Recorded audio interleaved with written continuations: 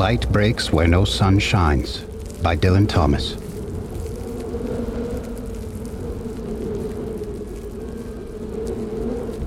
Light breaks where no sun shines, where no sea runs. The waters of the heart push in their tides, and broken ghosts with glowworms in their heads, the things of light, file through the flesh where no flesh decks the bones.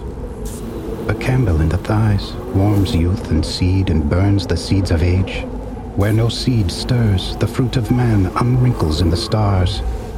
Bright as a fig, where no wax is, the candle shows its hairs. Dawn breaks behind the eyes. From poles of skull and toe the windy blood slides like a sea. Nor fenced nor staked, the gushers of the sky spout to the rod, divining in a smile the oil of tears.